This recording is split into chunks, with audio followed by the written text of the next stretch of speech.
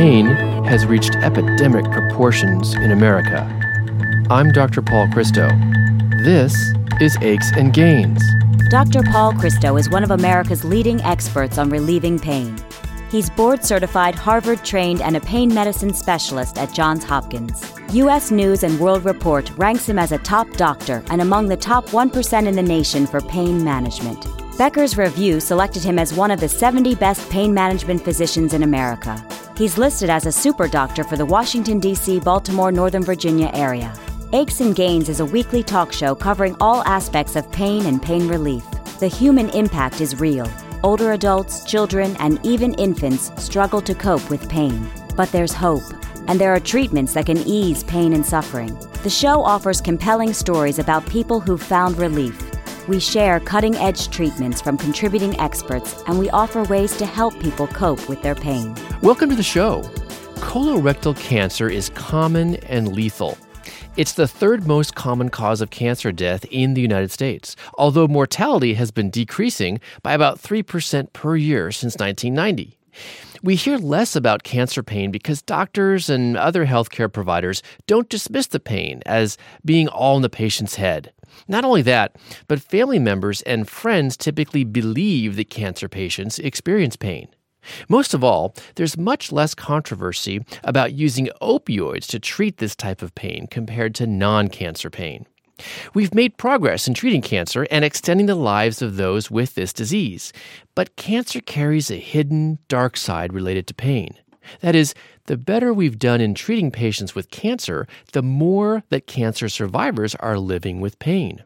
It's often the damaged nerves from chemotherapy that's the culprit. Surprisingly, cancer pain is so often undertreated that almost 50% of cancer patients suffer needlessly. The good news is that there are therapies and procedures that can ease the discomfort. On today's show, we'll highlight what you need to know about rectal cancer and the painful symptoms that can occur.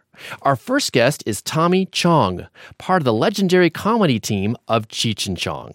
Tommy continues to share his battle with rectal cancer and the triumphs he's achieved in overcoming his pain.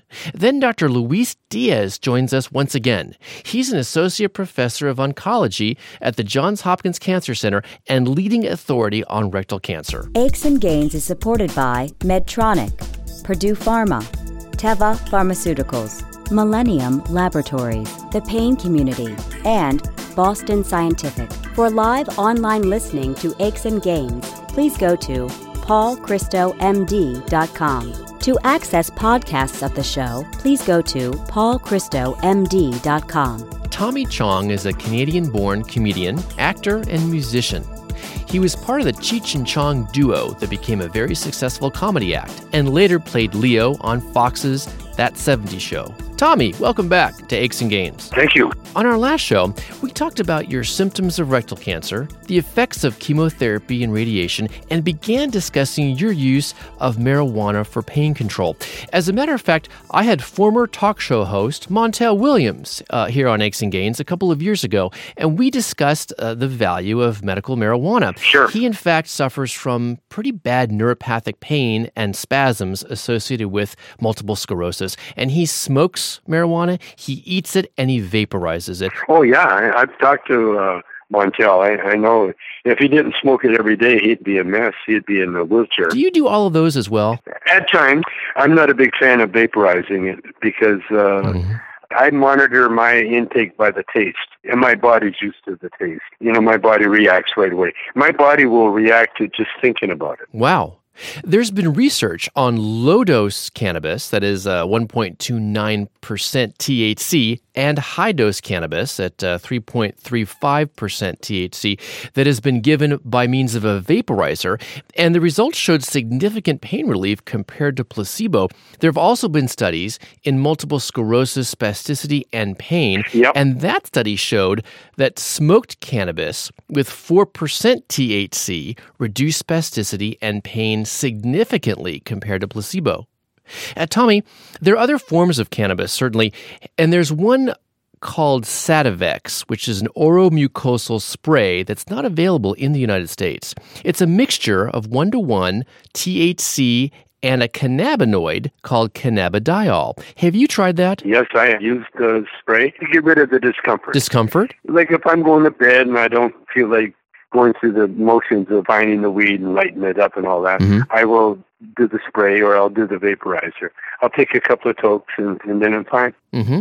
You know, there have been about 3 studies examining this oromucosal cannabis spray in people with neuropathic pain, and the authors found substantial relief and better sleep in the study population. There's also been a preliminary study of chemotherapy-induced neuropathic pain, and that study found that patients reported pain reduction as well. Tommy, how much relief does the oromucosal spray provide? The spray is good, and there's also a massage cream where you rub it under your arms, you know, in the very tender areas, or on your feet. And it's a different high. You don't get that head high that smoking gives you, but it does definitely give you the glow. In total, how much relief does marijuana provide for you? Well, in a lot of cases, 100%. It changes your perception. Right. And how long does the relief last? Well, it depends. If I do it at night, it'll last all night. If I do it, say, in the morning, it'll last till noon, maybe longer. Okay. But at least a couple hours for say 1 or 2 hits. And what about side effects? Often, patients will report drowsiness and fatigue, most frequently, but also things like dizziness, dry mouth, nausea, and sometimes cognitive problems result. But most of the time, they're mild to moderate, they're brief, and they're well tolerated. Well, it depends on my health. If I had the rectal cancer, you know, the side effect would be that I would get very tired from the marijuana. Yeah, I'd get sleepy. I'd have to have a nap. If I'm healthy, like I'll smoke and maybe go play golf, I'll play really good. Now, have you had any experience with cannabis oil? Yes. Well, I had the flu one time, and I happened to be at a dispensary. And he said, dose yourself. And he gave me some gummy bears, and I ate half, and I thought, well, I need more than that. And then I ate the other half, and I had to be led around for a day and a half. But I got rid of the flu. I came out of the other end. I was totally cured. I wasn't aware that marijuana could be used to treat the flu. We have to take a short break, but don't go away. When we come back, we'll get Tommy's take on the importance of research for marijuana. I'm Dr. Paul Christo, and you're listening to Aches and Gains. Aches and Gains is supported by Teva, the leading global pharmaceutical company committed to increasing access to high-quality healthcare by developing, producing, and marketing affordable generic medicines, as well as innovative and specialty pharmaceuticals. Millennium Health is a leading health solutions company that delivers accurate, timely, clinical actionable information to inform the right treatment decisions for each patient at the right time. Millennium offers a comprehensive suite of services to better tailor patient care. More information is available at www.millenniumhealth.com. If you've just joined us, we're here with Tommy Chong, part of the legendary comedy team of Cheech and Chong. Tommy, because patients aren't getting adequate relief from the available medications that we use to treat pain, like the anticonvulsants and the opioids and the anti-inflammatory medications, many with chronic pain are turning to other therapies like the cannabinoids. Due to patient demand, several nations or states in the United States are developing programs that let people with serious health conditions to access cannabis for medical purposes. Doctors and other medical professionals, though, are advocating for more research on the therapeutic and adverse effects of cannabinoids. Would you support this too? Oh, yeah. We need all the research we can get.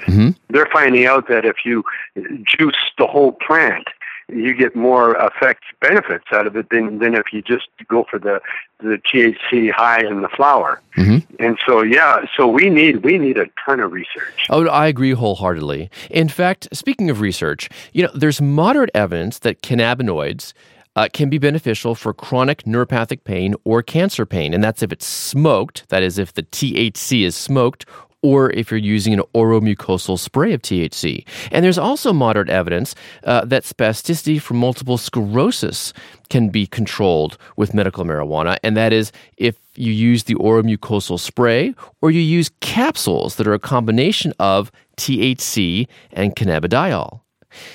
Tommy, talk to us now about how your perspective on life has changed after having had, well, 2 cancers now. Whatever is handed to me, I use it. If you have a positive attitude, chances are that you will turn whatever adversary thing that's facing you into a plus. Mm-hmm. It's like martial arts. You use the energy directed at you, and you redirect it. Exactly. Once you are together spiritually, you're tapped into a power that is so great that miracles have happened, and I'm very aware of that. Yeah, I believe they can occur, and they confound medical science. Tommy, how did your wife respond to a second diagnosis of cancer? Not good. Not good. Yeah. She hid it from me, but she was very angry at the world, And now that I'm getting better, she's very happy. She's happy she got me back. I'm sure she is, and a lot of us are too. Tommy, are you happy that you embrace the traditional or conventional medical model for diagnosis and treatment of your rectal cancer? Absolutely. See, it's part of my spiritual upbringing. Mm-hmm. God, comes to you in the form of a physician that can operate. Right. I mean, that's a miracle right there. Yeah. And the fact that we're in a country where we have access to the chemo and to the radiation and that, they can point to a track record. That's one thing that these spiritualists and the marijuana oils, they can't point to a track record and say, well, this is what healed him, this is what healed him. Mm-hmm. The doctors can say, yeah, well, he had chemo and now he's walking around. He's got another few years. That's right. And I'm very glad that you're on the road to recovery. In the last few moments of the show, what's your message for those who have rectal cancer and pain? You got to do your own research. You got to go for hard evidence. Mm-hmm. And then you got to know exactly what type of cancer you're dealing with. And then you got to look at your family history. You got to do what the doctors do. Besides diet, you got to get your spiritual compass working. Mm-hmm. We're eternal beings. Once you recognize that, it doesn't matter what you're handed. You're never going to leave this consciousness. You're always going to be somehow, somewhere. And so cancer or any other kind of illness is really a test that we're put through in life, and it's how you deal with it that determines what other tests that you're going to be facing. Yeah. You just really have to rely on your spiritual compass, and that will get you through everything. I like how you highlight the importance of both the science and the spirit in getting through cancer. Tommy, it was so good to have you on the show once again. Good luck with everything. My pleasure, my friend. Stay tuned. Dr. Luis Diaz from Johns Hopkins returns. He's a leading authority on rectal cancer. I'm Dr. Paul Christo, and you're listening to Aches and Gains. Aches and Gains is supported by The Pain Community, a web-based nonprofit created by people living with pain. Check out paincommunity.org for information, references, advocacy tools, and a premium section to securely interact with other members in forums and chat rooms. Boston Scientific, a leader in microelectric implantable technologies used to treat chronic neuropathic pain. Dr. Luis Diaz has pioneered several genomic diagnostic and therapeutic approaches for cancer. He specializes in the treatment of colorectal and pancreatic cancers. Dr. Diaz, welcome back to Aches and Gains. Thank you so much. Great to be here. Last time, we talked about the risks associated with rectal cancer, screening tests we should be aware of, and the types of discomfort involved with not only the cancer itself, but chemotherapy and especially radiation therapy. I've seen several patients who have what's called chemotherapy-induced peripheral neuropathy. How likely is that to actually occur in patients with rectal cancer? Fantastic question. One of the key drugs we use is called oxaliplatin. Oh, yeah, oxaliplatin. Currently, we give it after the resection of a rectal cancer. And it has, I would say, an 8 to 10% chance of causing long-term, potentially debilitating neuropathy. That can be all the way from a sensory neuropathy to a tactile neuropathy, and can lead to a significant amount of pain, and then definitely a diminished quality of life. And sometimes it's cold-induced. And so these peripheral neuropathies are not anything to take lightly. They can definitely be very serious. Very, very true. What have you found in your experience to treat chemotherapy-induced peripheral neuropathy the best? I haven't found anything effective. And most of the tools that people use are distractive. Mm-hmm. They've even used narcotics, neuromodulators like Neurontin, and antidepressants. And I see all of those, rather than treating the exact cause of the neuropathy, they're more distractive. Well, it is very difficult to treat this condition. I've often wondered whether the use of spinal cord stimulation might be helpful in treating this intractable pain from chemotherapy-induced peripheral neuropathy. Let me ask you now about injections and nerve blocks to help treat the pain of rectal cancer. And let's talk specifically about a ganglion impar neurolytic block. And by the way, neurolytic means nerve destruction, and we typically use alcohol as a nerve destruction medicine. The ganglion impar is a lesser-known structure in the body. It's actually the end of the sympathetic chain. It's a midline structure that's semicircular. Think of it as a small structure that's in front of your tailbone. We think that sensations travel to that ganglion impar from areas like the perineum, the rectum, the anus, part of the urethra, the vulva, and part of the vagina. Patients will come to me who have prostate cancer or cancer of the rectum, for example, and once this structure called the ganglion impar is accessed with a needle, typically under X-ray guidance, local anesthetic, and a nerve destruction medicine can help reduce the intractable pain from these types of cancers. Dr. Diaz, what's your experience with these types of nerve blocks? I think they're fantastic, as long as they don't cause any other motor or sensory defects. Mm-hmm. And I'll even live with a sensory defect. A motor defect can be quite crushing to a patient. Sure, and I think what you're talking about is whether patients will have a problem urinating or defecating after these procedures. And I can say from experience that it's very rare that will occur, fortunately, after ganglion impar neurolytic blocks.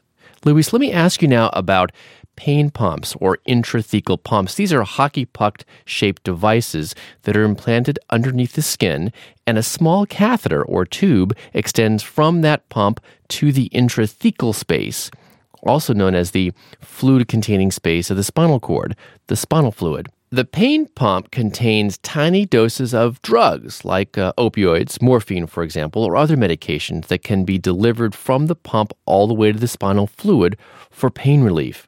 In my experience, these pain pumps can be really helpful in patients who have cancer pain that really doesn't respond to oral treatments or any other type of treatments to relieve their pain. We also have evidence from the literature that they're cost-effective, as well as evidence from the literature that they can reduce pain. Luis, what's your experience with pain pumps? Same thing. There's a special population of patients where this is beneficial. But that said, it works in some patients and it doesn't work in others. Mm-hmm. Indeed, that's true. Are integrative therapies useful for cancer? Stay tuned. We'll find out after the break. I'm Dr. Paul Christo, and you're listening to Aches and Gains. Aches and Gains is supported by Medtronic, a global leader in medical technology, alleviating pain, restoring health, and extending life for millions of people around the world. Visit tamethepain.com to learn about treatment options for chronic pain. Purdue Pharma, making a positive impact on healthcare and on lives, reminding everyone to safeguard medications in their home.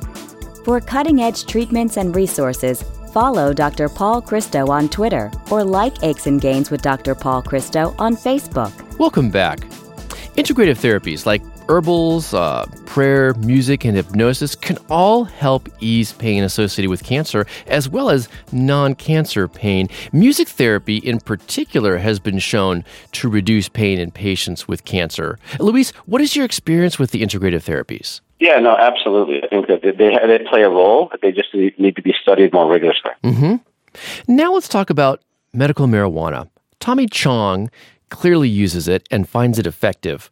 Have you had patients tell you that they use it to treat their cancer pain? I do have a subset of patients that seek and regularly use marijuana for pain relief. Vaporization, the oil, sublingually, or smoking it. Mm-hmm. And it seems like there's some suggestion that marijuana has anti-tumor effects. Yeah, there are people who believe it may have anti-tumor effects. Mm-hmm. That needs to be rigorously studied. It's far from saying that it's validated, but I certainly think that it's worth studying. And when we say anti-tumor effects, does that apply to all tumors or just specific tumors? We don't know yet. Certainly, it'd be great if it was multiple tumor types, but it's too early to understand at this point. Okay. Now, let's turn to personalized genomics or personalized medicine. That's when we use a person's DNA to determine the risk of disease, to choose the best drug for a patient, and to minimize side effects of a given medication. Dr. Diaz, do you see personalized genomics on the horizon as a treatment for rectal cancer? Absolutely. Now, I have to give you my disclaimer. I am a founder of 2 personalized genomics companies where I'm a major shareholder. Okay. Well, tell us more about its potential. Where we're moving in oncology, is there a way to tailor therapies so that they're the most effective? Mm-hmm. For decades, we were treating patients non-specifically with anti-tumor agents. But really over the past decade, we've understood the genetics and had medications that targeted these genetic changes. Mm-hmm. So as a result, we are able to tailor therapies specifically for each patient. Okay. And so that's really the hope behind personalized medicine in rectal cancer. There are some genetic changes that may have profound impacts on how we treat it. Well, there's great hope then for personalized genomics. That is, again, using a person's DNA to determine the risk of disease or to choose the best drug for a patient that minimizes side effects of a given medication. What's the reality, though, Luis? I mean, how many of these drugs are available? Now, in reality, we only understand a handful of mutations, and in reality, we only have a handful of drugs to target those mutations. Mm-hmm. So with each passing month, there are new clinical trials and new agents approved for treating these variety of tumors or mutations. Okay. Now, Luis, are we using any type of personalized medicine to treat cancer at this point? For several cancers, yes. For rectal cancers, not just yet. Okay. Oh, I forgot to ask you this earlier. When a cancer patient or a cancer survivor has worsening pain or pain that's new, it typically indicates recurrence, doesn't it? That's right. Absolutely. It's probably one of the most common signs of recurrences. Mm-hmm. Patient has pain. You've got to figure out, is that cancer or is that healing? Right. Is that radiation? Is that surgical pain? It's something that we spend a lot of time trying to figure out. Exactly. Pain is often multifactorial. It can arise from the organs of the body. It can arise from the bone. It can arise from the muscles. It can arise from tumors. And it can arise from the nerves. Dr. Diaz, can the pain of rectal cancer be controlled for the most part, especially at the end of life? Yeah, I think for the most part we have a lot of tools. Even in the most extreme cases, we can put in intrathecal pumps or pain blocks. And oftentimes it can be controlled with narcotics or time. Time sometimes heals the pain. Very true. Intrathecal pain pumps can be extremely effective in reducing pain and minimizing side effects. Luis, it seems like from our discussion that there certainly is hope for increased survival from rectal cancer. Absolutely. I think with an emphasis on screening, there will be fewer cases of rectal cancer. Uh-huh. I think with the newer therapies that are coming out and the understanding of the genetics of these tumors, all of that will contribute positively. That's great. I mean, that's really exciting to hear. Speaking of cancer, is there any evidence that cannabis use in any form can cause cancer? There's some data that suggests that it may be associated with lung cancer because the inhaling and the holding of this smoke is much more, the duration of that's much longer than smoking. Mm-hmm. Okay.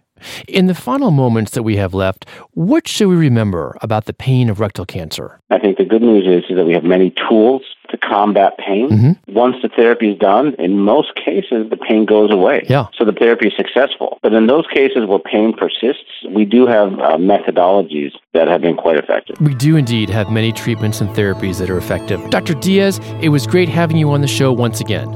Thanks, Paul. I really enjoyed the conversation. I hope it was helpful to your listeners. I'm Dr. Paul Christo, and you're listening to Aches and Gains.